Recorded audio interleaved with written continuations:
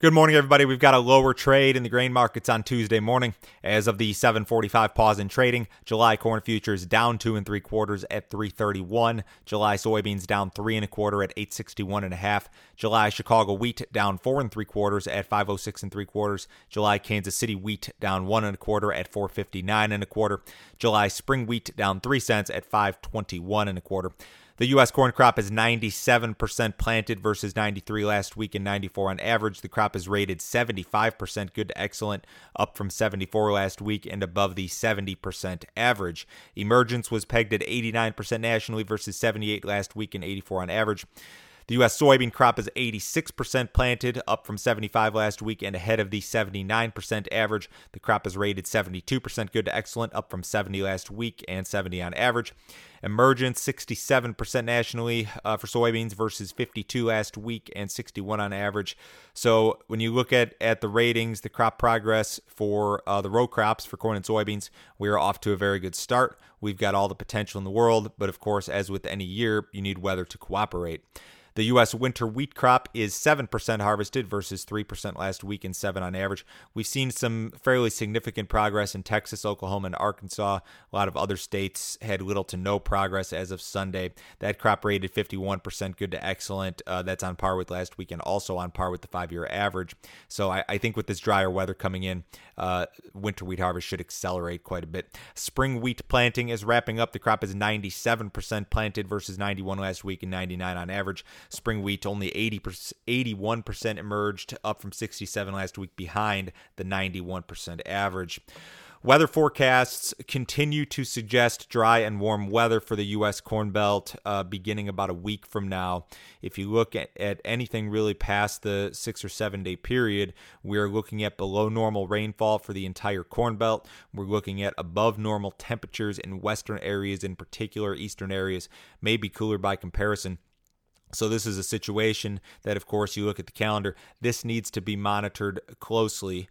The market is not, in my opinion, really paying a ton of attention to this right now, and you may not hear a ton about this in the news or in the headlines. The funny thing about news is that it tends to follow the market. If we were to rally the corn market 10 cents today, all of the talk would be about the hot and dry forecast, but because the market hasn't really done a whole lot, you haven't really heard much about it. But I would venture to say that if these forecasts are still in place and come to fruition, say a week 10 to 10 days from now, we may start to build some premium into this and inspire some short covering. That would be my thought on the situation. U.S. soybeans are becoming more competitive on the global export market. Brazilian export prices have spiked in recent weeks. They're up about 8% just in the last 3 weeks, I think. U.S. prices have also rallied in that same time frame, but to a lesser extent. Brazil export values were about 5% above the U.S. as of yesterday, but Brazil is probably still competitive to China given that big freight advantage. The Brazilian exporters have sold soybeans very aggressively the last couple of months, and that's a factor that, paired with the shift in currency markets, could push additional export business to the U.S. maybe a little bit sooner than what we had thought. The U.S. dollar has lost 18% versus the Brazilian real since mid-May. A weaker dollar, especially versus that Brazilian currency, is a big positive for U.S. exports of soybeans and corn. Our big competition, of course, is in South America. So it's a big correction in the value of the dollar versus the Brazilian currency after it hit all-time highs in mid-May. So we've seen a big shift there just in the last 3 weeks. Trump's EPA will allow use of existing dicamba-based herbicide supplies. The EPA made this decision yesterday. Farmers have until July 31st to use existing supplies of this particular herbicide that they had on hand as of June 3rd. That decision comes after a federal court blocked sales and use of the product last week. Corn market, I would say that we've very slowly kind of seen a grind higher here since late April. It's not been a big rally, but we're 22 cents off of the lows in the July corn contract. Not much here in regard to short covering at all. Private groups estimating that funds were net short 266,000 contracts at yesterday's close. Again, keep an eye on that weather forecast. I'm never one to get overly excited about this stuff, but this time of year is the time of year to pay closer attention to this.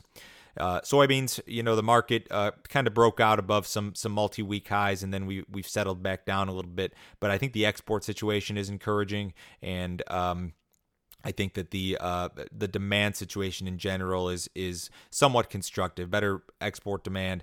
Crush has been great for months and months and months. The crop is going to, of course, the crop size and crop potential here in the U.S. is going to play a big role here as well. The wheat market seems kind of directionless, difficult to identify any sort of trend there. Harvest activity in some of these areas of the southern plains should accelerate given a dry forecast for the next few weeks. The cattle market was a mixed bag yesterday. Marginal gains in the nearby live cattle contracts, some marginal losses in the deferreds. Feeder cattle were lower. The box beef market was lower again yesterday, so that trend continues. Just a phenomenal activity, massive rally, massive collapse in boxed beef prices. Ahead of the cash open today, the Dow Jones is down 300 points. The S&P is down 28, and that's after posting new highs for the move yesterday. The bonds are up a full handle. U.S. dollars up a little bit. Crude oil is down 44 cents at $37.75 in the July WTI. Gold's up $18. If you'd like some more information, visit my website, www.standardgrain.com. If you'd like some help with your grain marketing, go to standardgrain.com, click on Grain Marketing Plan, check out my subscription service. It's $49 a month. Cancel it anytime. If you subscribe, you'll know when, how, and specifically I am pricing corn, soybeans, and wheat throughout the year.